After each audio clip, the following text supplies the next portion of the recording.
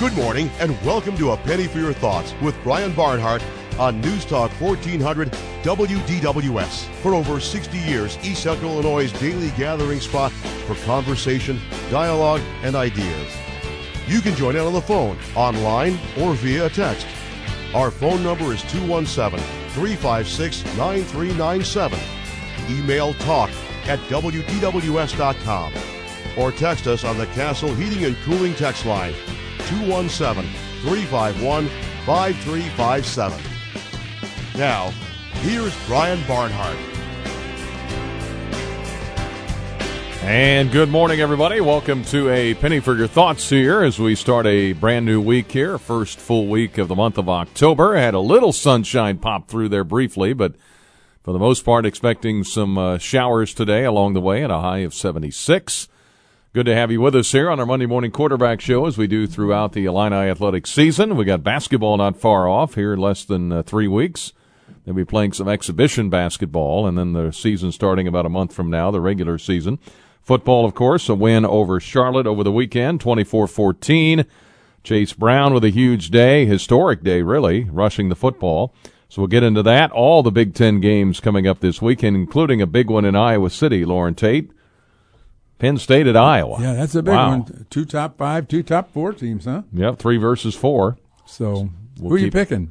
I have no idea. I would go with the Hawkeyes at home, I think. Would it be close? They don't make mistakes. They don't. And they play tough. They really play tough defense. I don't know.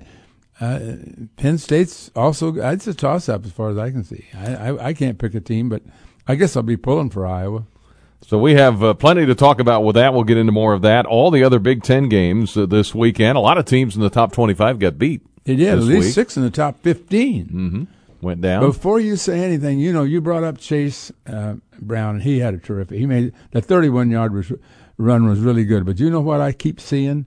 I keep seeing 65 Kramer involved in his blocking. I keep seeing Lowe on that left side. When they go left, there's something happening there. And 82's out there too, Ford. And I think they're getting some really good blocking on the left side, in particular, up the middle and on the left side. I don't see it as much on the right side over the season. But there's been a lot of good runs off that left side. And Julian Pearl's getting good at pushing the pile. Hey, listen, Pearl's going to be good now. Yeah. I'm not too sure. I guess Kramer's our best lineman, but I was going to say that Pearl might be. Mm-hmm. He really has made a difference since he got in there.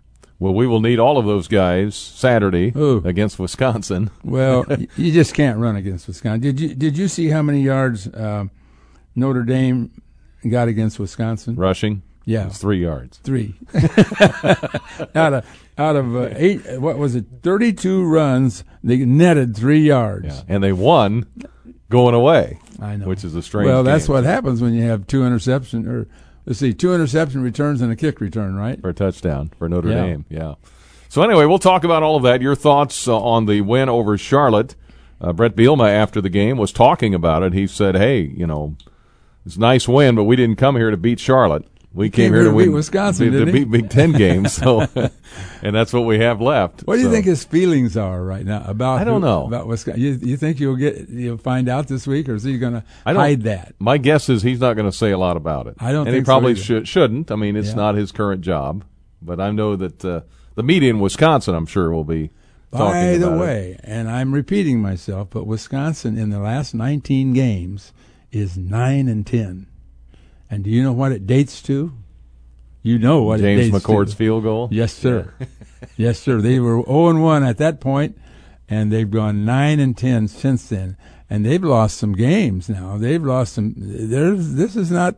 They've made mistakes that they didn't used to make. The one thing about a solid defensive team with a good running game is usually pretty controlled. They don't make turnovers. They don't have kick returns. They don't have interception returns. But this Wisconsin team is error prone, is mistake prone. They have had Illinois' number over the years. Oh, and sure. Brett Bielema was a part of that. Yeah. I don't know, what is it, 17-2 Ever or since something? Alvarez. Yeah. 17, I think, of the last 19. By the way, it's Alvarez Field now. Did you see that? I saw that. Not Camp Randall anymore. And Michigan looks pretty good to me. Well, I think so, yeah. I think Michigan's 5-0. And, they got 2 quarterbacks, and McNamara is the starter. But that J.J. McCarthy, he's a former Illinois guy. He's before he moved down to IMG, and he's got a magical arm, a 5-star arm. So they've got 1-2 quarterbacks, and they actually brought McCarthy in the second half of that game against Wisconsin, and they used both quarterbacks. Mm-hmm. And the one guy, McNamara, kind of runs the team, and then McCarthy comes in to show off his arm. So we'll talk about all of the Big Ten games, lots of those to talk about, some upsets in the top 25. NFL games, Brady returns to New England last night and gets a win, got some numbers on him. The Bears win. Yeah. I don't know what changed with the offense, but man. I think you're playing Detroit. I think that helps. Does that have anything to do with it? That does help. Yeah. I thought that the toothless Lions. The defense was solid, and they got some good play out of Fields. Mm-hmm. He's going to be okay. He's really quick. Throws a really good ball too, I think. Mm-hmm. Yeah. If they give him time to throw it. There's a reason why they drafted him where they did. And they sure did. And the Major League Baseball playoffs. This is always one of my favorite weeks with the playoffs getting started. And the Cardinals get to face I've been a nervous wreck for about a month. And you know why? Thinking about this one game. No, one game, but this one pitcher. Scherzer. Yeah. I mean, I'm just, how do you beat Scherzer? I've watched him pitches. You can't beat him. He's murder. Well, it's the Cardinals and the Dodgers. Yep. And then if they get past that, they play the Giants. So I was really pulling for a tie yesterday. One more loss for the Giants, and they would have been in a playoff. What, today? Yeah. For game 163. With Scherzer pitching for the Dodgers, and then I don't care after that. And do you realize that if that had happened, none of their top 3 pitchers would have been available for the Cardinals. Mm-hmm. But you were pulling for that. Oh, yes. Yeah. Well, that'll be fun. And the Dodgers won 106 games and finished second. That's never happened before. The Blue Jays won 91 and just get nosed out at the finish. So this will be fun. The White Sox get the Astros this week, so that'll be an interesting series. And 9:13. Where we're going to try to this morning. I've been texting this week with Jason Benetti, who does the White Sox games and also does ESPN, and he apologized last night. I was going to try to have him on this morning, but he is flying to Boston to do the Red Sox-Yankees game tomorrow for ESPN. How big is that? So he's going to be on with us next Monday when we get a little week into the playoffs. So we'll try to get him on, and Jason's a really good guy. And the loser of that one game is done. That's right, between those two teams. And they don't like each other very much. All right, so a lot to get to here this morning. 217-356-9397. Text line is 217-351-5357, and you can email us talk@wdws.com. And we've got Illinois, Wisconsin, homecoming week, of course, at the University of Illinois. All the big games to talk about, the playoffs, the NFL, etc. Wednesday, we'll have Justice Robert Steigman with us. Doug Quick, who just recently retired, will be with us on Thursday. 9:14, back with Lauren here for a full 2 hours. Your thoughts here on Illinois, the Bears, playoffs, whatever you want to get into here on this Monday morning. All the way down to the 31-yard line of Charlotte. Chase Brown approaching 100 yards. He gets the handoff here. Up the middle he goes. 25, 20, 15, to the 10, 5, still going. Touchdown! Touchdown, Chase Brown! 31 yards! He refuses to go down. He broke 3 or 4 tackles and plowed his way into the end zone. Touchdown, Illinois! That was a 31-yard touchdown run by Chase Brown. Isn't that a good run? It really was. When he got away from the guy at the line of scrimmage, that's what kind of he popped away from that.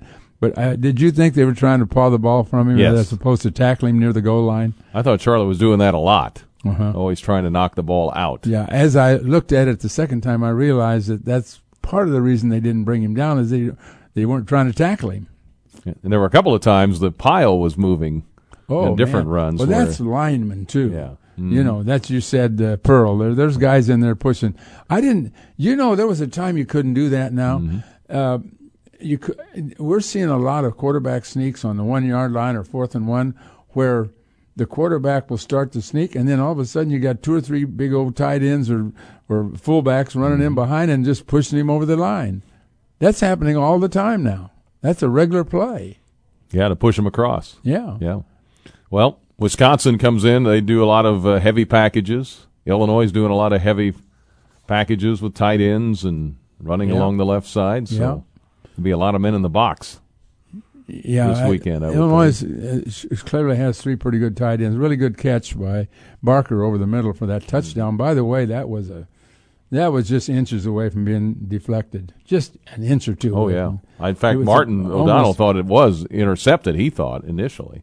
Well, it was a perfect pass, really. I mean, and the interesting part about that is that Isaiah Williams, I don't know if Isaiah Williams is he a legal receiver? Because he was standing out there wide open on the right-hand side, and he threw the much tougher receiver, but it worked.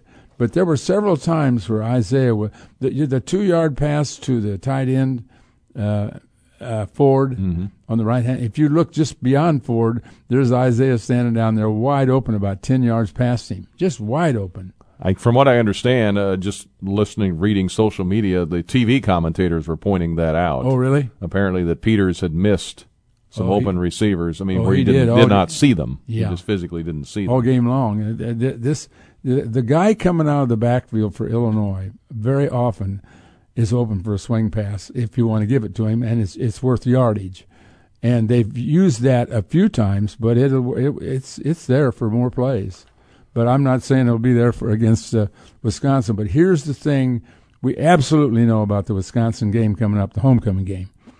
You're going to have to pass the ball. Somebody's going to have to complete passes. They are not going to let you run. Based on the last three games the 3 games that I've got written down here, Notre Dame, as you mentioned, ran 32 times for 3 yards. Penn State ran 18 times for 50 yards. And Michigan, even in dominating the game, ran 43 times for 112, which is 2.6 per carry. You're just not – I mean, they're going to pile it up there on that line, and they don't believe Illinois can – they know Illinois can run, and they don't think Illinois can pass, so what are they going to do? They're going to pack it in. You bet. Yeah. And Wisconsin lost all 3 of those games, interestingly enough. So. Yeah. All right, let's see here, 217-356-9397. So Illini fans, you can weigh in. Cardinal fans, White Sox fans, as you get ready for the postseason here. A couple of trends for Illinois, then we'll get to some calls here. Chase Brown, 257 yards, 4th most in Illini history. The Illini in the last 2 games, passing, going back to passing, have thrown for 78 and 100 yards in the last 2 games. They've rushed for 336 and 175. In those 2. Well, in all fairness, Saturday they didn't need to pass as much because the running game was really working. That 80-yard run by Chase Brown really opened things up in terms of the way you play the rest of the fourth quarter. And the other note was Illinois' defense has held opponents to the last 3 games, 131, 38, and 72 rushing yards in the last 3 games, and to only 20, 13, and 14 points. By the way, did you hear Keith Randolph Twitter? He's going to move to cornerback, he said, after making that interception. That's the first lineman to intercept a pass since, 2014 was 12, I think. 2012? Michael Buchanan. Okay, okay. It's been that long. Yeah. So anyway, that was a pretty interesting note as well. And Mike Pearson has some good, interesting Illinois-Wisconsin notes in the News-Gazette in the Sunday edition. You can check that out. I may amble through that here as we go along. Let's go to the phones here at 9:23, see what Carl has for us. How you doing, Carl? Hi. Well, Brett Bielema is at 99 wins now after Charlotte.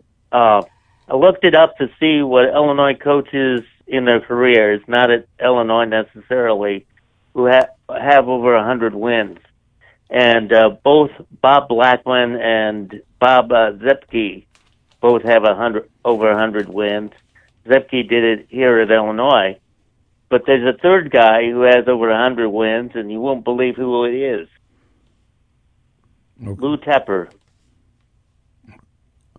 Okay. He has 101. What was that? He coached at what was the name of the school that he coached at? Well, he coached at Edinburgh and Indiana, Pennsylvania. Pennsylvania. Yeah. Okay. Yeah. Mm-hmm. So, I mean, Division II, but so it kind of surprised me when I looked it up and he had 101. Mm-hmm. Mike White, John Malkovich and Ray Elliott are like 2-3 games short of winning 100 in their careers. Well, thanks for looking at. But I was just curious Carl. about that, and so Interesting you numbers. know me, I gotta find the weird statistics. Very good. But- Hey, thank you, Carl. Alrighty, Appreciate bye. it. The single game rushing yardage, by the way, 4th all time the other day, 257 for Chase Brown. Mikael Ashore had 330 in that one-way game at Wrigley Field back in 2010. Robert Holcomb against Minnesota, 315 in 1996. Howard Griffith against Northwestern in 1990, 263. Jim Grabowski now got bumped out of the number 4 spot, 239 against Wisconsin in November of 64. Red Grange at Pennsylvania, October 31, 1925, had 237. Rocky Harvey against Middle Tennessee, 215. Richard Mendenhall against Indiana in 07, 214. Reggie Corbin against Minnesota, 2018, had 213 yards. Red Grange against Michigan, we all remember that one, 1924. He had 212 yards. And Howard Griffith against Southern Illinois, the 8-touchdown game, had 208 yards. So those some of the all-time performances on the ground for Illinois football. And we've had, McCray go for 156 one week and 257 for Brown. So having those two guys together makes a difference. Yeah, McCray did fumble. It's the only fumble in the last 3 games, and down on the 7-yard line, he was looking good again. And, of course, this was just simply Chase Brown's game, as it turned out. But both those guys are going to help. And the one thing we don't want to jinx is the special teams, but you think about it, and you pointed this out this morning. We've had McCord just booms it out every time. There's been hardly any kick returns. Well, I'll repeat what I said to you. I watched the Florida Kentucky game, and Florida blocked Kentucky blocked a Florida punt and returned it for a touchdown. I mean, that turns games around. That won that game for them. There are things like that happening all over, and it's not happening to Illinois because our kickoff guy and our punter are so good. I mean, they're the best maybe we've ever had. It's pretty close. You can argue. I can't think of anybody. Well, I mean, we've had some as a combo. Yeah, we've had good kicker. We've right. had good place kickers, and we've had good punters. But nobody's returning kicks on Illinois. Nobody's returning kickoffs. I mean, every kickoff is out. Not only just out of they're completely out of the end zone. And I saw a kickoff just a week ago. I saw. I'm going to forget who it was, but I saw a kickoff return that changed the football game. And those are the things that happen. I mean, and they don't happen to Illinois. Illinois's got maybe as good a special teams as we've ever had. Illinois, Wisconsin this week. Mike Pearson references some interesting historic games. Talks about Mike White's domination of Wisconsin. They won 7 of 8 at one stretch. That was pre-Barry Alvarez. Yeah. Brett Bielema lost only once to Illinois during his tenure at Wisconsin. Came in 2007, 31-26. Illinois won that one. It goes back all the way to 1895. The first time the two schools battled on the field ended in a 10-10 tie in Madison. First-year coach George Huff. Illini players were thrilled to return home with a tie against the previously undefeated Badgers. The Daily Gazette story said, the Illinois boys feel confident that had it not been for the slugging and the injuries resulting therefrom, they could have carried off an undisputed victory. However, to have tied the Wisconsin team on its own grounds is accepted among football people as a substantial victory. This is a handsome result at any rate and gives cause for rejoicing among the boys. Rejoicing among the boys for a tie. How about that? October 26, 1895. I got a text here, baseball-wise. You talked about Max Scherzer. They say that Max Scherzer's had 2 bad games in his last 2 starts. Oh, good. So can he get a third one? I don't know. Anyway, it's so interesting to me because in baseball, as you know, Lauren, a one-game playoff. Oh, I mean, the Diamondbacks, who finished so bad, could beat the Dodgers head-to-head one game. Absolutely. One game. It doesn't matter. Yeah, the worst teams are 40%. The best teams are 60%. That's the way it is. But the Cardinals do go in playing well, and it'll be Wainwright on the hill Wednesday. Yep. This is a big opportunity. And again, if they win that one, they get the Giants. Tampa Bay awaits the winner of Boston and New York. Red Sox get to host the Yankees at Fenway Park. All right, got some more texts and emails that have come in. Some on attendance, I think, here. We've got some on recruiting. And, of course, basketball isn't that far off either for the men and women. The men's and women's coaches held a media day late last week. Had a chance to be around them for the first time in a while. 9:30, let's get a break in here. Lauren and I return with you till 11 on a Monday morning quarterback show here on A Penny for Your Thoughts. Justice Steigman at midweek, Doug Quick on Thursday, Illini Friday as we get ready for homecoming at the end of the week. Back in a moment. Their families, their friends, their all the people that love them get to enjoy this today. But obviously, didn't come here to play Charlotte and win this type of game, right? Came here to win Big Ten games, and that's what we have in front of us.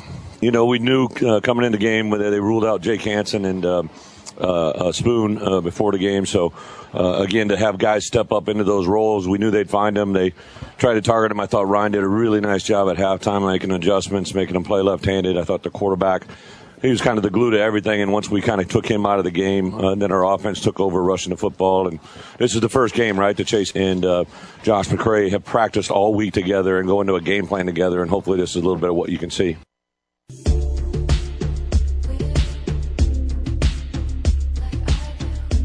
All right, those are the thoughts of Brett Bielema after the win over Charlotte, and we'll hear more from him today at the weekly press conference. If you need some repair done on your vehicle, of course, Dave Miller and Bill Gallo, very passionate about the Gallo Miller Paint and Collision Repair, full-service repair facility. For the big dents, for the little dings, doesn't matter. They'll work with all the insurance companies to ensure your vehicle's return to factory safety specifications. Nobody around has experienced dealing with insurance companies than Dave Miller. Before starting Gallo Miller, Bill Gallo ran body shops for other owners in the area. So if you have an accident involved in one of those, you're a bit discombobulated anyway, just hand them the keys. Don't worry. They remove the stress about repairing your vehicle. So give them a call. Reach out to them. Go to GalloMiller.com or stop by and see them. Get a free estimate on maybe some work you need done, maybe a paint job as well. South side of I-74 between the Neal and Prospect exits. All right, Wisconsin, the opponent coming in here on Saturday at 2:30. Just reading some of the Wisconsin articles. Barry Alvarez Day. Of course, they lost to Michigan 38-17. The greatest gift, they write, he would have received on his own day would have been for Barry Alvarez, would have been for the underperforming 2021 Wisconsin football team to finally show some of the characteristics of an Alvarez-coached outfit. So they were disappointed. What do you think has happened with Wisconsin? It just seems like offensively they're a little bit stagnant. Is that a fair word? Especially in the red zone. Yeah, I don't think they have a. I don't think they have a passing game to offset their sudden inability to just dominate with the powerhouse running game. They don't have a Dane or a Gordon or a Bell or they don't have that super running back right now, and I don't know if that's it as much as the line play. I mean, after watching, I tried to watch those runs by Chase Brown, and the line has an awful lot to say about that. They have an awful lot to say. You got to pop him through there, and then he can do things. But Wisconsin was always able to get people through the line.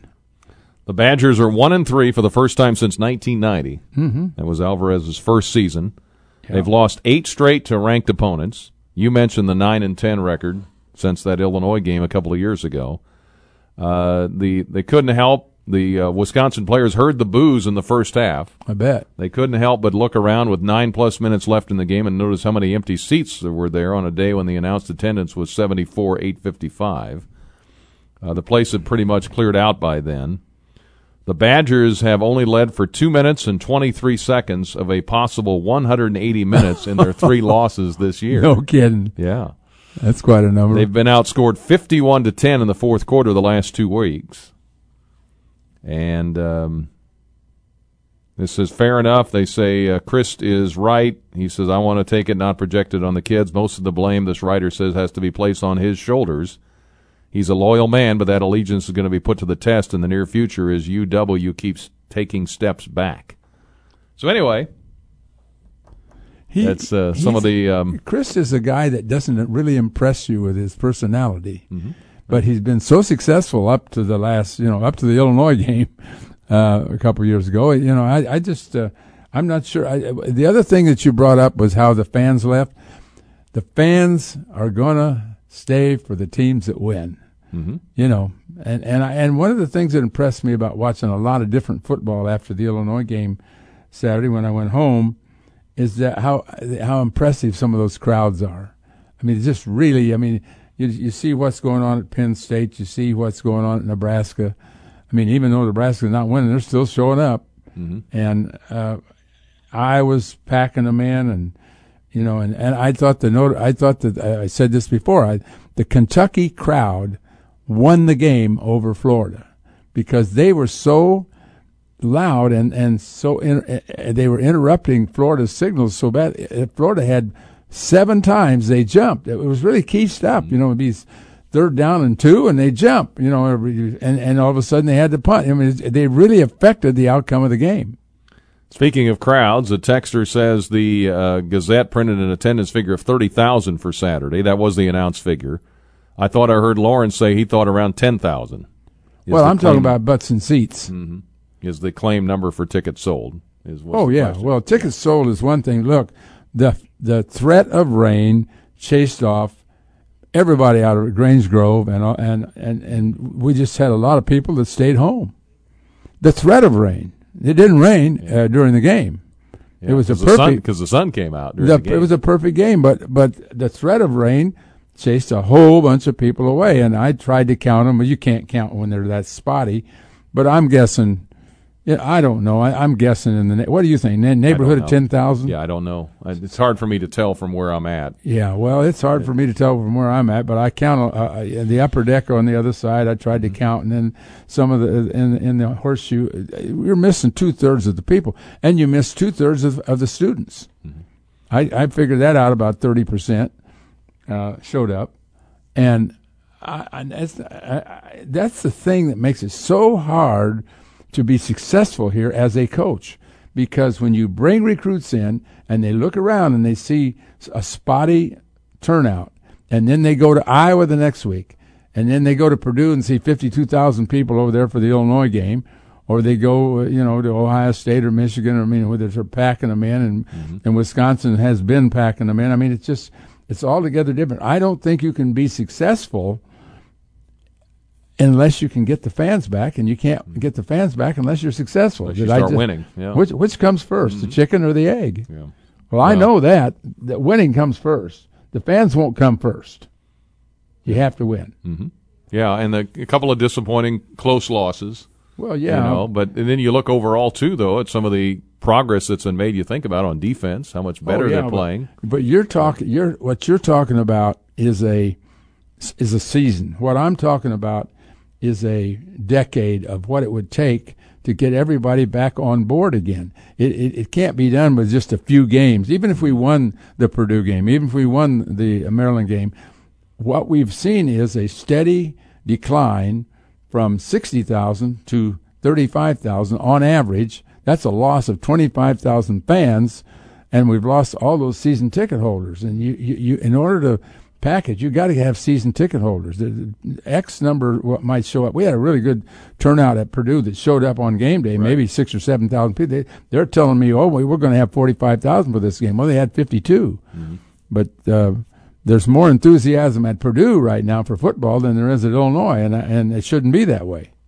Well, there is a lot of enthusiasm for basketball. Oh, yeah. For Illinois basketball. And you see it in the turnout. We're going to have packed houses every game. Mm-hmm. Even the exhibition games, I'm guessing, I would think will draw so. pretty well. Yeah, they'll get a lot of people. I got another text here. It says Brandon Peters has a propensity for throwing those swing passes too late. Yep. The receiver catches it and gets nailed. Well, he's got to have better identification. That is a big factor with him. He's got a good enough arm. He has made some bad passes, but mostly he'll get the ball there if he just makes the right decision.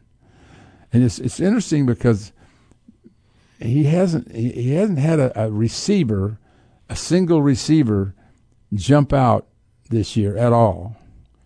I mean, Isaiah Williams has caught some balls, but he hasn't been able to break runs like I thought he might be with his speed and cleverness. And they did throw deep to Spann. They missed him. They threw deep to Carlos Sandy, and they missed him. But barely underthrown to Span. He was open, and he was going to catch that ball, and the defender closed fast and just got a piece of it.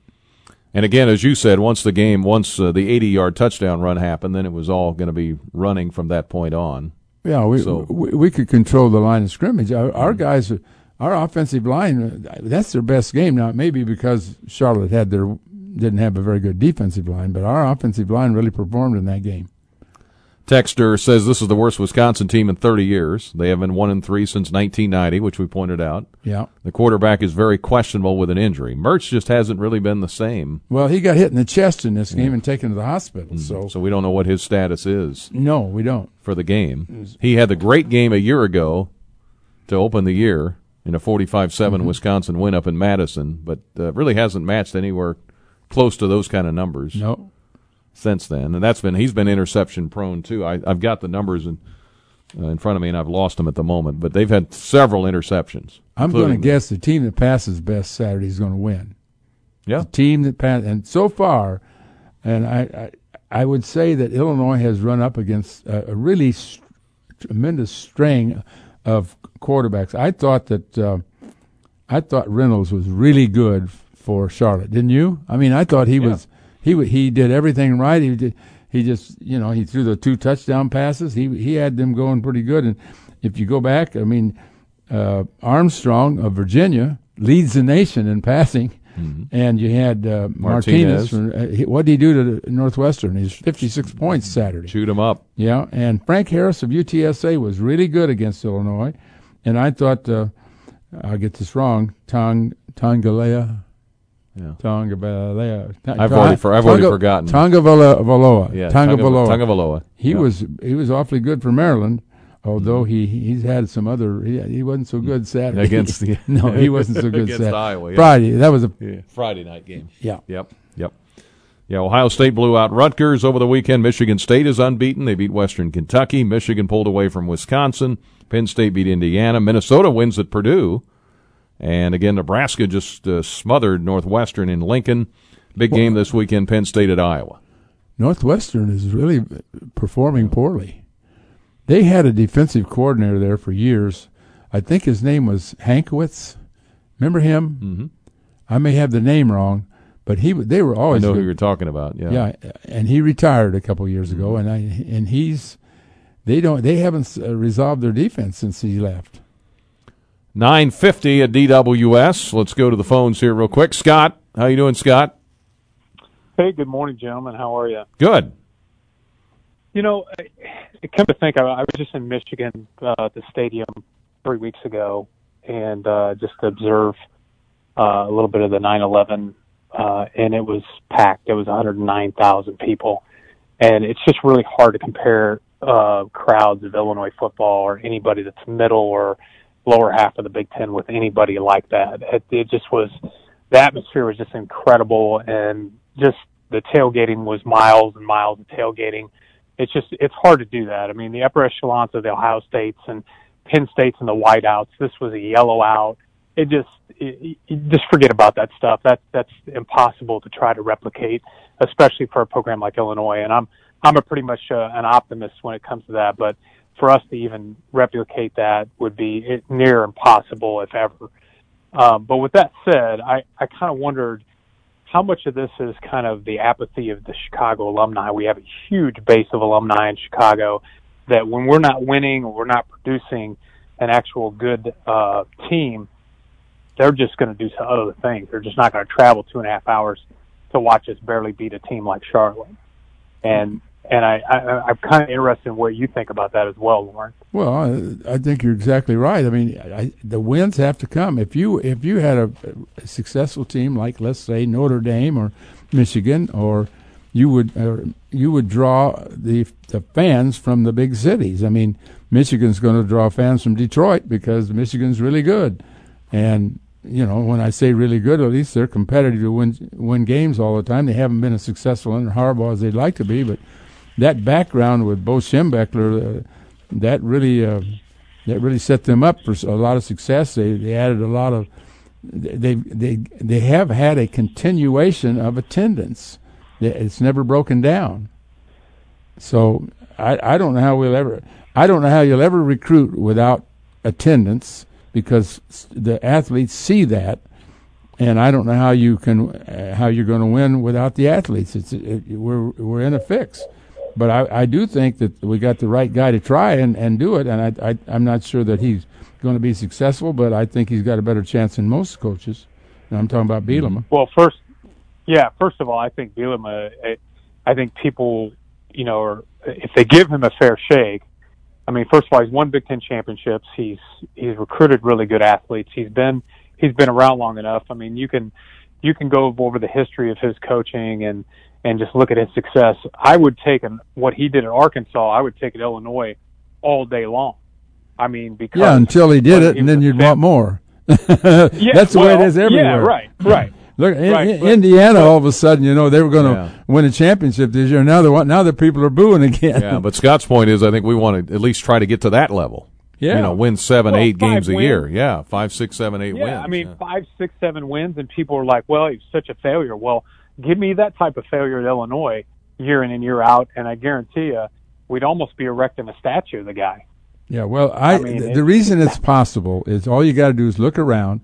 In our neighborhood, you got Cincinnati that's in the top 5 now. You've got Iowa State playing better. You got Iowa in the top. I mean, these are schools that Illinois could duplicate. They are. Mm-hmm. I mean, there's nothing that Iowa or Iowa State's got that Illinois can't match. But the thing we can't match right now is their turnout, their fandom.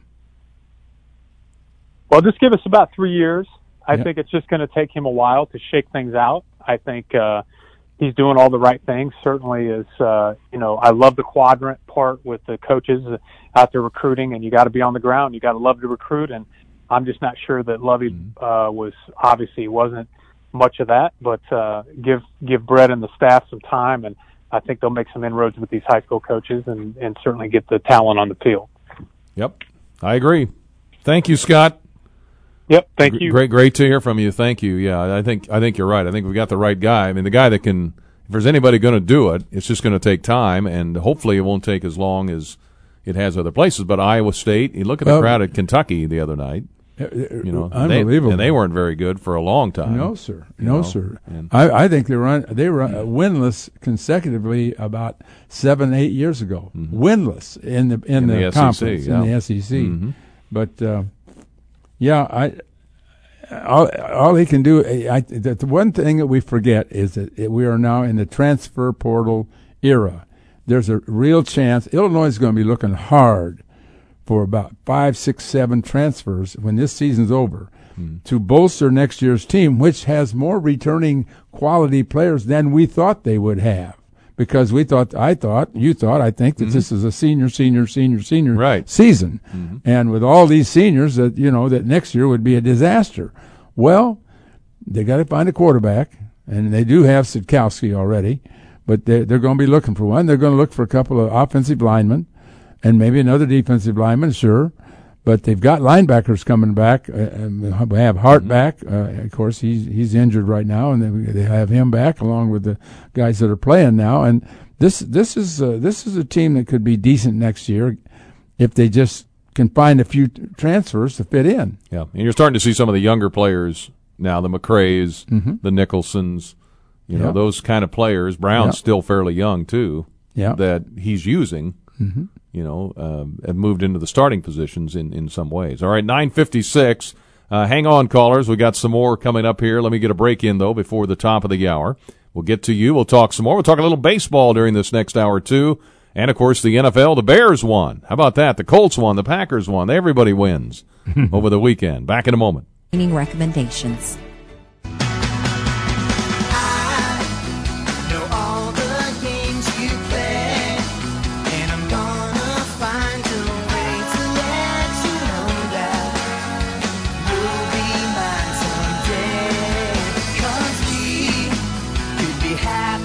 All right, That Thing You Do. That was you saw that movie, didn't you, Lauren? Tom Hanks. It's about the one-hit wonder, the one-hit wonders. I don't think so. Okay, you have to see that. It's pretty good. Yeah, Hanks is pretty good in that. Yeah, he's good in everything. Anyway, we'll talk some more about the Illini and, of course, all the NFL. The Cardinals play at 7 o'clock our time Wednesday against the Dodgers, so we'll look forward to that. And the caller alerted me to something that I wasn't aware, that the last start for Scherzer, he pitched 5 1/3, gave up 11 hits, 6 runs, and struck out 4. So he wasn't very sharp in his last outing. All right, WDWS, Champaign-Urbana. It's the second hour of A Penny for Your Thoughts with Brian Barnhart on News Talk 1400 WDWS. You can reach out to us on the phone at 217-356-9397. Email talk@WDWS.com. Or text on the Castle Heating and Cooling text line 217-351-5357. Now, here's Brian Barnhart. Hour number 2 of A Penny for Your Thoughts here on this Monday. The sun has come back out, and a nice day out there, 64 degrees here in East Central Illinois. Good to have you with us on A Penny for Your Thoughts here today. Our Monday morning quarterback show with you for an open line tomorrow on Penny for Your Thoughts for a good part of the show. And then Wednesday we'll have Justice Robert Steigman in for both hours. Doug Quick will join us in the second hour.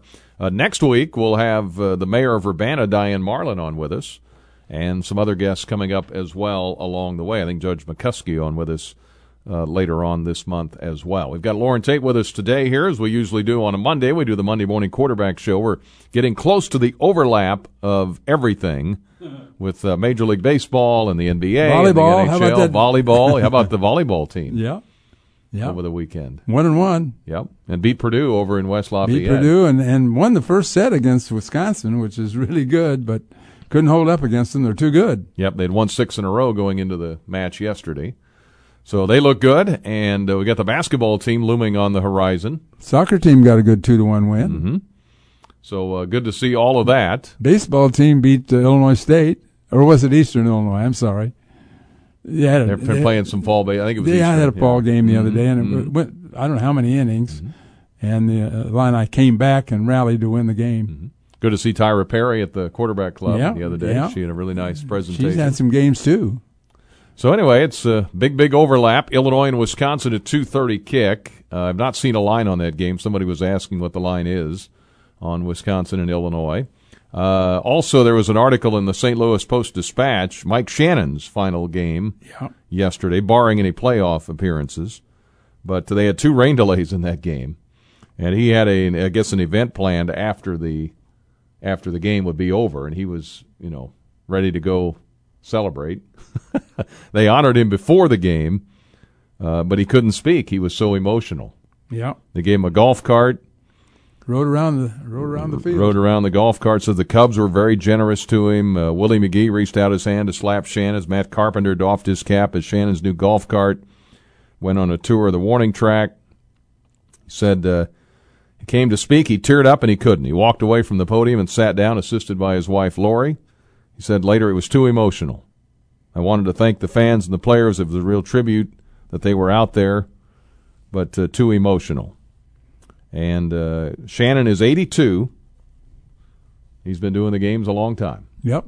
And yesterday was his last scheduled game, 50 years in the booth. And somebody mentioned him, said he was the greatest salesman that Anheuser-Busch ever had. I don't know if Harry more than Harry. I don't know about that. But, well, Harry's been gone a long time. And apparently the umpire in the game, Jerry Davis, was retiring as well after 40 years of umpiring. And I saw talk to him after the game, and because it was his last game. And the joke was that Shannon and Davis, the umpire, wanted to get to the parties, so they called the game after the 7th inning or whatever, just ended it. But no, but they did have 2 rain delays. Well, they had a pretty strong rain the last time, and they did the correct thing and going, just calling it off and going. The game didn't mean anything anyway, except to Cub fans who want to say they beat the Cardinals. What was that stat our Cub fan out here was giving about the Cardinals had not beaten the Cubs very often in October? He said that the Cubs have won more World Series than the Cardinals in the last 8 years. Okay. For Cub fans, this has got to be doubly tough. No, they beat the Cardinals, so that's all that matters. But I'm saying the Cardinals are in a 1-game playoff at least and could go further if they win. Somebody's got to tell us what that number is, how many years it's been since the Cardinals have had 3 meaningless games in the last, how many years was it? At least a decade. I bet somebody's going to call us on that. I don't know if it's a decade or it's in that neighborhood. But the Cub fans have it doubly tough because the Cardinals did make it, long winning streak to get in, and the White Sox are in the postseason too. Mm-hmm. So yeah, you got their two arch rival / enemies, both in the postseason for now, anyway. All right, Marty's with us. How you doing, Marty? Morning, Brian. Morning, Lauren. How you guys doing? Good, pretty good. Well, I'll touch base on what you guys are talking about, chicken and the egg, and what comes first. I'm filling the football stands. You just got to recruit players, and yeah, it's tough when they go other places and the stadiums are packed, but somehow you've got to find the players, and it doesn't have to be 5-star players. Wisconsin made a living on getting 2- and 3-star players that they spotted that were going to be better after they got them into their system and worked them through their weight program. So give him time. Bielema is the right guy, I believe, and he's, I lived through, when I was in high school, Bob Blackman was there, and for $1 I could get a horseshoe seat at a football game. It wasn't packed. And by the time I was coaching football at Villa Grove, Mike White was there, and the place was packed every week, and it was a fun place to be. So it can happen, and let's hope it happens again. On the baseball front, a couple things. One, Max Muncy's out for the game Wednesday, and he's going to be out for the division series too if they beat the Cardinals. And that's a big out because he's their left-handed power bat along with Seager. That throws that helps. Pujols into the lineup, doesn't it? It throws Pujols in the lineup. Yes, I would think it would. And I'll say that's okay because he has a flair for the dramatic, but at this age, he's not the bat that Muncy is against Wainwright's breaking balls. So the other thing to keep in mind is this game's starting at 5 o'clock L.A. time. Mm-hmm. Both pitchers are going to have about 1 or 2, maybe 3 innings where batters are going to see the ball well, and after that, the spin on the ball is going to be real hard to pick up because of that start time, because the shadows are going to come into play. So you better get to the pitchers early. What did you hear about Scherzer's last start? 5 1/3 innings, 11 hits. His last 2 starts haven't been good, and the last one was really not good. But that's still Max Scherzer, and I haven't heard anything about injury. So I'm just guessing maybe, every pitcher has a bad start. I watched Scherzer get beat in 2019 down in St. Louis. Tommy Edman took him deep, and they beat him like 5-1. So, and then the last time he was against St. Louis, 11 strikeouts, and they didn't hardly touch him. So who knows? Lauren, it's baseball. One game, who knows? Yeah. No, it really is. That's what makes it's not a best, it's a best of one. I mean, it's yeah, and the good thing is the Dodgers in a best of 5 have too much talent for the Cardinals, I think, even though the Cardinals are hot. The Giants, on the other hand, the Cardinals beat 4 out of 6 times, and of course that doesn't mean anything either, but they match up pretty well with the Giants if they can get by that game. So we'll see what happens. It's good to be there, though. Who thought we were going to win 17? Yeah. No, to even be there, it is an accomplishment for where they were, a month and a half ago. Who thought the last 5 games of the season were going to be meaningless? Yeah. When they were making that run. So stuff happens, guys. Stuff happens. You're right. Make it a great day. Thank you, sir. Appreciate it, Marty. Good to hear from you on A Penny for Your Thoughts. 10:17. We're doing our Monday morning quarterbacking today. Justice Robert Steigman with us for both hours coming up on Wednesday. Again, Alabama and Georgia still the top 2 teams in the AP College Football Poll. Iowa now number 3. Penn State is number 4, and they play this weekend in Iowa City. Number 5, Cincinnati, its highest ranking in 12 years. Oklahoma, Ohio State, Oregon, Michigan, and Brigham Young round out the top 10. Clemson is out of the AP top 25 for the first time since 2014. They had been ranked in 107. I wonder what happened there. I don't know. I mean, they were so dominant, it's just hard to imagine that all of a sudden they fell off. They had been ranked for 107 consecutive polls. Yeah. And in the top 10 for a lot of that. Some other miscellaneous numbers, and you can jump in here at any point. We've had some more texts that have come in, too, during the news, texts and emails, so we'll get to that. Somebody tells me Wisconsin's an 8.5 favorite. We'll hear more from Brent Musburger's group here in a little bit, a little later in the show. Buster Posey yesterday with his 1,500th career hit. yesterday for the Giants. Trey Turner with his second grand slam in less than 48 hours in the Dodgers win. He finished with a .328 average. And the Dodgers with 106 wins, the most for a second-place team in Major League history. That Trey Turner is the most overlooked player in the league. He's leading the league in steals. He's got RBIs and runs. He's got total bases. He's got a lot of stuff. And the Dodgers are just so loaded. Anyway, yeah, they are. I mean, they can plug in guys all the time. The Mariners eliminated on the last day. Of course, Shohei Ohtani with his 46th home run. They were talking about him a little bit. You know, all the home runs he's had. He throws nearly 100 miles an hour. Is he MVP? He probably is. And he stole 24 bases. We've never had to judge anything like this, where you've got to judge the pitching and the hitting. Would he be the MVP if he was only a hitter? Yeah. Well, maybe he'd be second or third. Babe Ruth did a little bit of both. Oh, yeah. A long time ago. A long time ago. And George Springer with 2 home runs. Blue Jays beat the Orioles 12-4. Vladimir Guerrero with his 48th home run. There's another candidate. Toronto this year, when they finally got to play at home in Canada, went 25-11 at the Rogers Center at home. Mm-hmm. They had to play some games in Dunedin, Florida. They went 10-11 there. They went 12-11 in Buffalo, but had a much better record at the Rogers Center, but fell a game short for the postseason. And here's a big number for you. Tom Brady, the leading passer now in NFL history. 80,000? 80,560 yards in his career. Who's counting? 80,000 yards for Tom Brady. And he has now defeated every team in the NFL, all 32 teams along the way. And there's just a handful of players that have done that. And he doesn't get hit very often. No, he doesn't. I mean, he gets rid of the ball, and even when he ran for that first down, he kind of dove. A guy kind of hit him from the side a little bit, but didn't hurt him. I mean, he avoids contact. That's why he's able to. That's why he's lasted so long.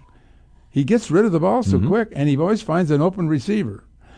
It makes you wonder: is he throwing to the first guy he sees, or is he looking and does he see the field? I know the answer. He sees the field, and he's throwing to the open guy. He's the fourth quarterback to beat all 32 NFL teams: Drew Brees, Brett Favre, Peyton Manning, the other 3. So, and now he's the all-time. You got to be traded to do that. That's right. Here you get on. Peyton Manning wound up elsewhere too. So, yeah. Anyway, those are some of the numbers. The Bears, Justin Fields, first career win. 373 total yards and a 24-14 decision over the Lions. He was 11 of 17, 209 yards. Aaron Rodgers connected with Randall Cobb, 2 touchdowns, ran for another one. Packers won their third straight over the Steelers, 27-17, and the Colts won by the same score over Miami. I got to ask you, though, when you saw that field goal attempt by the Patriots, doink off the left upright, did you suddenly think that it wasn't meant to be, that if Brady is in the game, he's got to win? Is that what you thought? Yep. I mean, it was that. If the ball's 2 feet to the right, he loses. And how does that change what we're talking about? Yeah, I know. Isn't that amazing? It just comes down to one play. Yeah, and so many of those NFL games do. It's such a much better league so much better than college in terms of the games are all so close. We see a lot of games in college that are lopsided, but you don't see that many in the NFL. Dak Prescott, Ezekiel Elliott productive. The Cowboys handed the Panthers their first loss, 36-28. Prescott 4 touchdowns. Andy Reid, the first NFL coach with 100 wins for 2 different franchises. Yeah. By the way, I got one for you here. Buffalo 40. Houston 0. Yep. Lovey's defense gave up 450 yards and 26. Now listen, 26 first downs. That's a lot. That's a lot of first downs. So Lovey's having problems again defensively. Saquon Barkley, former Penn State Lion, with a 6-yard touchdown run in overtime. The Giants got a win. Kyler Murray, 268 yards, 2 touchdowns. Cardinals beat the Rams 37-20. The Arizona Cardinals, 4-0 for the first time in 9 years. Browns beat the Vikings 14-7. Ravens beat the Broncos 23-7. Lamar Jackson, 316 yards, And Baltimore ran for 100 yards for the 43rd straight game. Yeah, I guess they had time to take a knee. Okay, they had 97 yards, time to take a knee, and they ran a sweep for 5 yards, and the runner stopped after making 5 yards. So they knew what was up. They wanted to get 100 again. That's a kind of what would you think if you're the other team? They're supposed to kneel be in victory formation. Yeah, they're in victory formation, but they weren't. 43 straight games over 100 yards rushing for Baltimore ties the NFL record set by the Steelers in the 1970s. It's interesting to hear John Harbaugh talk about that afterwards. In fact, how much it meant to the players. That's why he did it, because it's something that they wanted to keep going. Sure, absolutely. All right, we need a break here, 10:24. We're with you on A Penny for Your Thoughts this morning, just discussing all the overlapping sports now, the NFL and college football and the Illini, of course, and basketball not far off as well, less than 3 weeks from that. And we'll rejoin you here in a moment. First, this time out on A Penny for Your Thoughts on a Monday. Peters under center. Illinois, after the missed field goal, has it 1st and 10 at their own 20. Brown in the backfield. He was the workhorse last drive. Gets the handoff. Big hole left side 30. Up he goes. 35, 40. Left sideline 50. One man to beat. 30, 20, 10, 5. Touchdown! 80 yards. Chase Brown. He just simply outran the 49ers down the left sideline. They tried to catch him in vain. Touchdown, Illinois! How do you like that?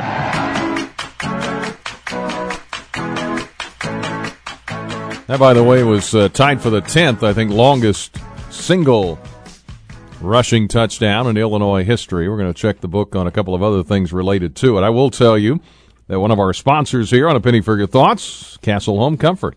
And if you happen to be a first responder, this is especially for you. $89.50 tune-up for both your furnace and your air conditioner for next spring. So if you're a first responder, just let them know that when you give them a call, 217-352-2800. Just tell them I'm a first responder, and they'll be happy to assist you with an $89.50 tune-up, 2 for the price of 1 on your furnace and your air conditioner. Don't forget, of course, the $79 service fee on all calls, regardless of the day or night, time of the day, or whatever. Technicians on call 24/7. Our goal is your comfort, they say. They've been doing this for 4 decades. They've worked on practically all heating and cooling brands and models.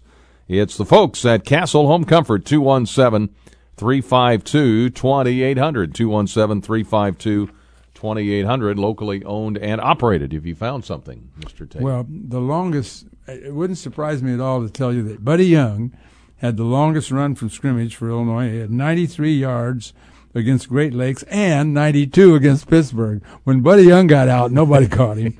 And then Harry Jefferson in 1954 had an 89, and it goes 1, 2, 3, 4, 5, 6, 7, 8, 9, 10, 9 runs over 80. And then at 80, you've got 3 more. So that's one of the longest runs in history, of course. Ray Nitschke, here's an odd one. Ray Nitschke ran 84 yards for a touchdown against Northwestern. Ray Nitschke, out of fullback position. Wow. Yeah. Buddy Young's got another one at 82. So Buddy's got 93, 92, 82. And I will tell you, he was something else. So, I mean, when Buddy Young started around right end, he might wind up around left end. If there was trouble there, he'd just turn around and run the other direction. Yeah. He was amazing. Had a little Barry Sanders in him, maybe? Well, he had some incredible speed, obviously. He was a NCAA track champion, that'll tell you. He's the fastest guy in the country at that time. At least in college. Once he was out, he was free. he was on the run. Yeah, he had a great pro career, too. Well, those are some great runs and some great history there. Let's see here. What else do I have? Topic for a future show. I'd like to have Lauren answer this question. Men's basketball, each of the coaches have either had success or struggled due to recruiting, which with each of the coaches Lauren has covered, who was the key recruit that either led to the coach's success or downfall? I enjoy your show. Larry from Springfield. You can think about that. Coach? Yeah, you can think about it. Was there a key recruit? Yeah. Well, like for Lou Henson getting Eddie Johnson out of that was a big one for him. That was big. Yeah, that was big because it led to other things. I think that That was huge. And you think about maybe Kruger with the Peoria getting, I think Marcus Griffin and those guys. Yeah, I think that all three. I think Frank followed because the other two. Well, Griff went to junior college. Yeah, but it'd be interesting. Yeah, I'd have to think about that. Yeah, be an interesting article maybe, or an interesting. When you think about it, going back. Yeah, the interesting thing about the Eddie Johnson was it's so crucial to get him out of Chicago. But Eddie would tell you, and it's probably true, that Mark Smith for the first 2 years, when they came in together, he was a better player. Mm-hmm. Totally. He was a better defensive player, a better passer, better ball handler. But Eddie was a shooter, and Eddie was always a shooter. Mm-hmm. He kept that going. He scored a lot of points in the NBA. Yeah, he did. He got better and better and better. 10:32, time for Michael Kaiser, the news update, and we're on a penny for your thoughts here today, our Monday morning quarterback show, and we'll come back with more with your phone calls, emails, and text here in early October. A nice sunny day here, at least trying to break through the clouds. Here's Michael. The more explosive plays we can get, the better. And, of course, that play was a backed-up play. We were kind of backed up, and, that was a big shot. And that just goes with momentum and, practice. Me and Mooney, we stay almost every day after practice to throw at least a few extra routes. So, me and him are pretty much always on the same page. And, he had a great day today. He balled up.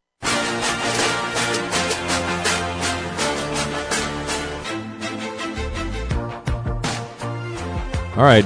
We're on Penny for Your Thoughts, News Talk 1400 DWS, 10:38. By the way, Chase Brown, the Big Ten Offensive Player of the Week, just announced by the Big Ten Conference a little bit ago. Fourth most in a single game for Illinois.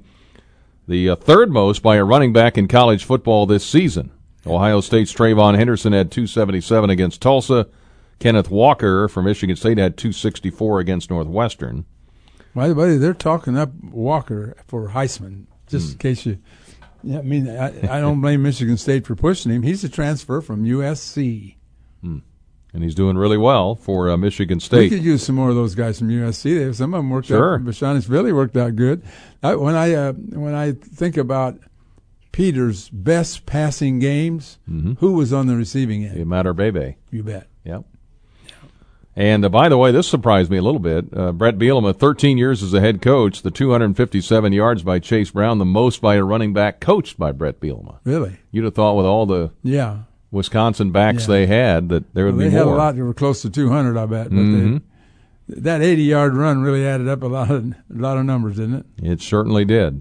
217-356-9397 is our number. Got some interesting numbers on Wisconsin and Illinois. I'll share those here in a moment. Let's go to Alan. Good morning, Alan. Morning, and thank you for taking my call. Sure. You brought up Buddy Young, and I don't know a lot about him, but I think he's a very historical figure in Illinois football. What era did he play? Well, he played in 44 as a rookie, and then he went to service, and he came back and played again in 46. I remember Ray Elliott telling me one time that he had to re-recruit him because he was in the service about a year, and then they brought him back in 1946. Is he he's in the Pro Football Hall of Fame, is that correct? Yes. And the College Football Hall of Fame? I don't know about the College Football Hall of Fame. He could be. I just don't know.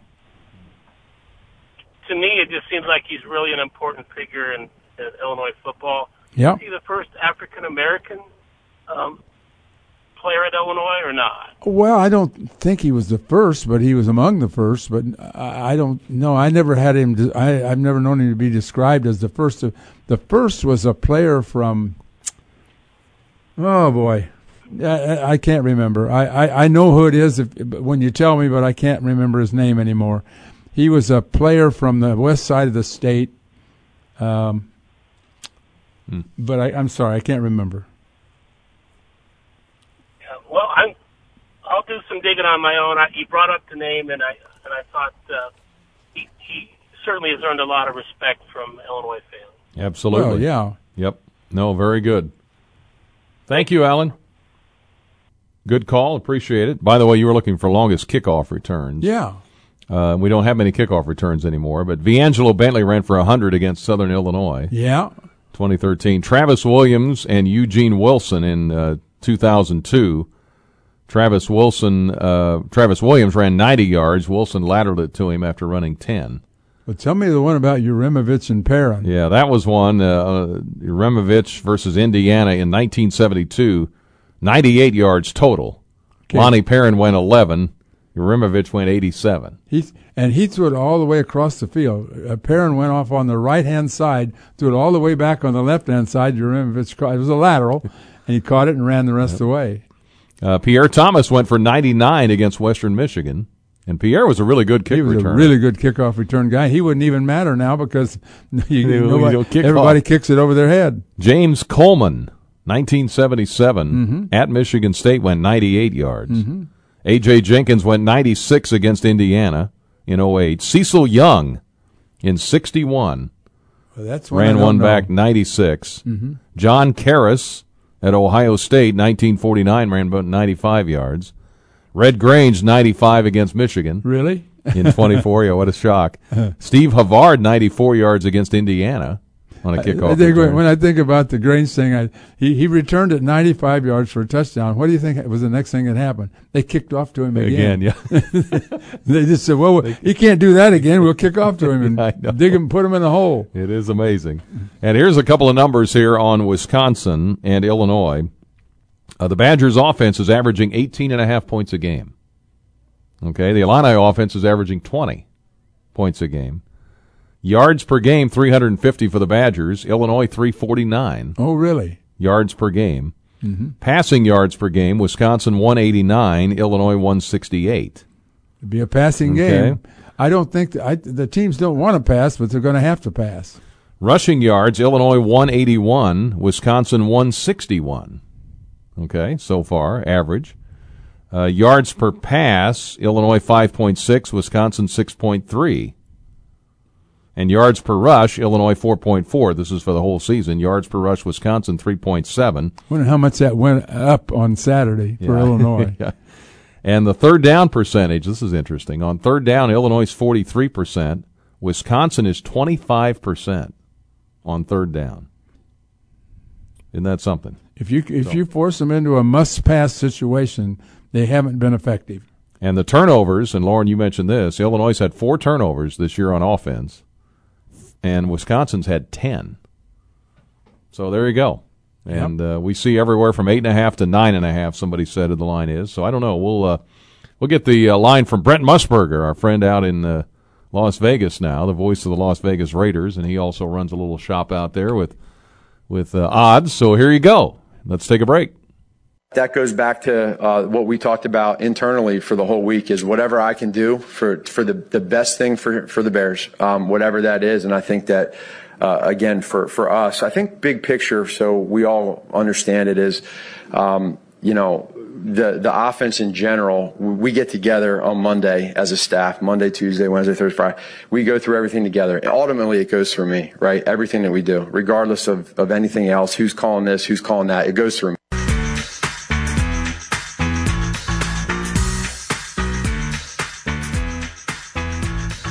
That was Matt Nagy, the Bears coach, talking about the offense yesterday and the win over the Detroit Lions.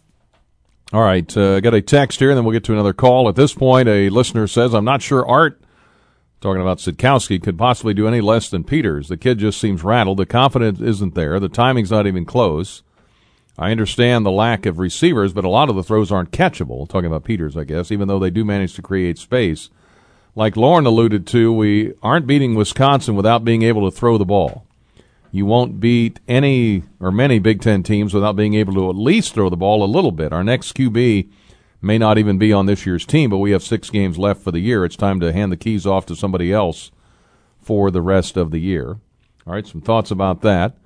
Also, hi, Brian and Lauren. Could you tell me why they took away the drum line before the players come out of the tunnel? I do not know the answer to that. Don't know. And why are there no fireworks this year after TDs? I don't know that either. It'd be something to ask Cassie and Kent when they're here later this week.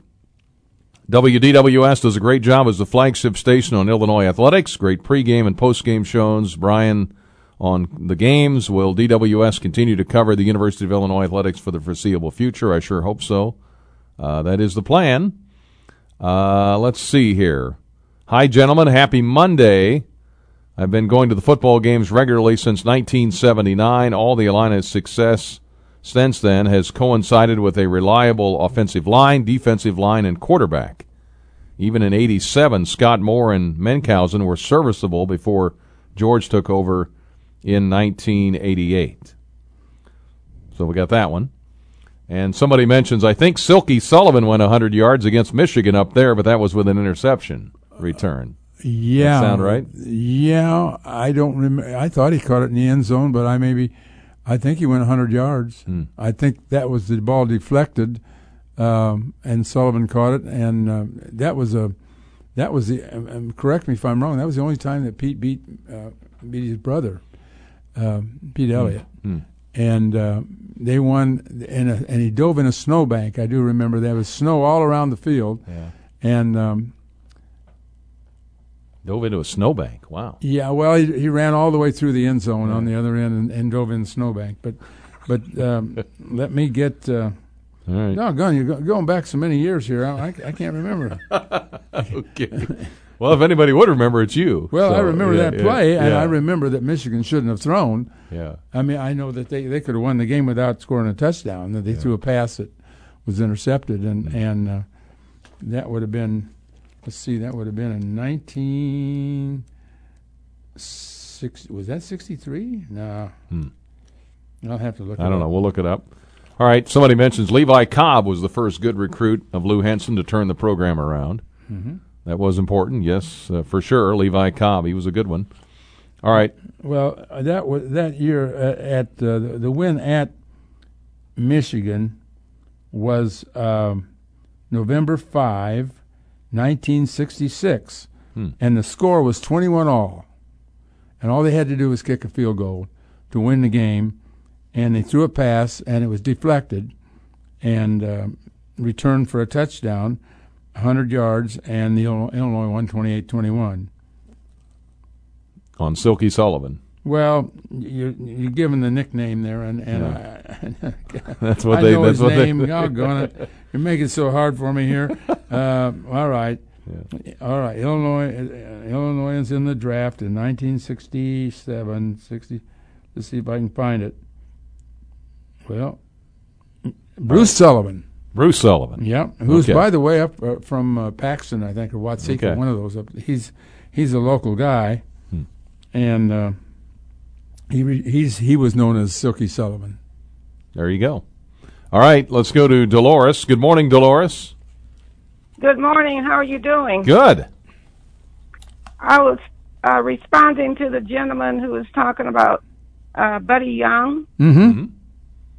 Well, Ike Owens was the first African American to play at Illinois in 1947 as a defensive end. Well, no, that's not right, ma'am. Ma'am, we had several black players before Ike Owens. I mean, we had players before World War II, and Owens. You're right. I mean, Ike Owens was a terrific defensive end. I remember him really well, and he was on a very good Illinois football team. But let me check the years that Owens actually played. He played in 46 and 40. He played in 46 and 47. He and Buddy Young played together in 46. And Buddy Young was the first African American to play in the NFL from Illinois. Oh, okay, that could be. Mm-hmm. Yeah. So supposedly Ike Owens from Gary, Indiana, was the Illini's first black. So check it out, and I'll listen for it. All right. Thank you, Dolores.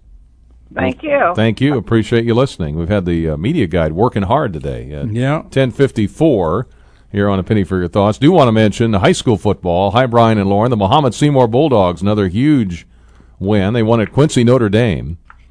The Bulldogs, Rockets, and Sages are all still undefeated. And Unity's going to play Monticello here pretty soon. Last game of the season. Last game of the year. Yeah. Yeah. Could be maybe a state final preview. So we'll see, right? Yep. I'm going to be there. At Monticello. Yeah, to bet a meal or something on that. So, Anyway, but the Bulldogs with a win over Quincy Notre Dame, I think that surprised some people. If you weren't sure about Muhammad Seymour's football team. Let's see. By the way, I'm having trouble with my memory here on some of these. I can't remember who the first black Illinois football player was, but I saw the Tony Bennett and Lady Gaga singing thing yesterday, and that's one of the most amazing. It was on 60 Minutes. It's one of the most amazing things I've ever seen. He's got total. He has no recall at all, and yet when he starts singing his song, he sang an hour straight of songs and knew every word, knew what to do in every case. Isn't that amazing? That is amazing. How your mind works. Yeah, Tony, yeah. And he didn't know 2 days later that he even did it. Wow. Isn't that terrible? Yeah. But he was so outstanding in that effort. And I think remarkable. Yeah, Tony Bennett. Texter says, given a long kickoff, should the kicking teams be required to kick from further back? Yeah, maybe. I mean, I think they're trying to take the kickoff out of the game because they don't like too many the concussions. Yeah, I don't think they want the kickoff. Do you? I don't think they do either. That's the whole reason they've basically eliminated. I mean, in the sense that you can fair catch it and get it at the 25. Well, Brian, they used to kick off from the 40. Yeah. Then they moved it back, and once in a while somebody'd kick it out of the end zone. But then they started kicking off from the 35, and once in a while somebody. And now they're all getting it out of the end zone. I mean, everybody's kicking that ball so deep. Not everybody, but the really good kickers are kicking it right beyond the receivers.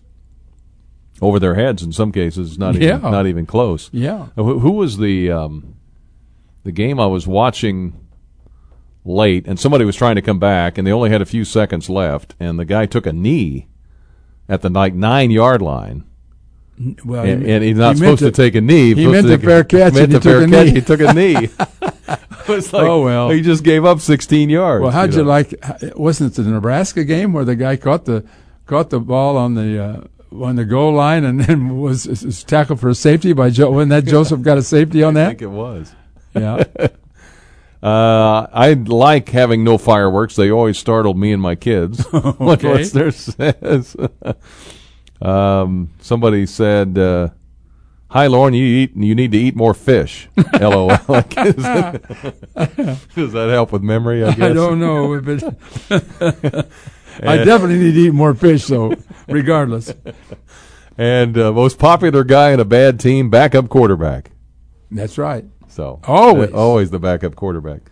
Speaking of quarterbacks, Chicago Bears head coach Matt Nagy said this morning that Andy Dalton will start against the Raiders if he's healthy.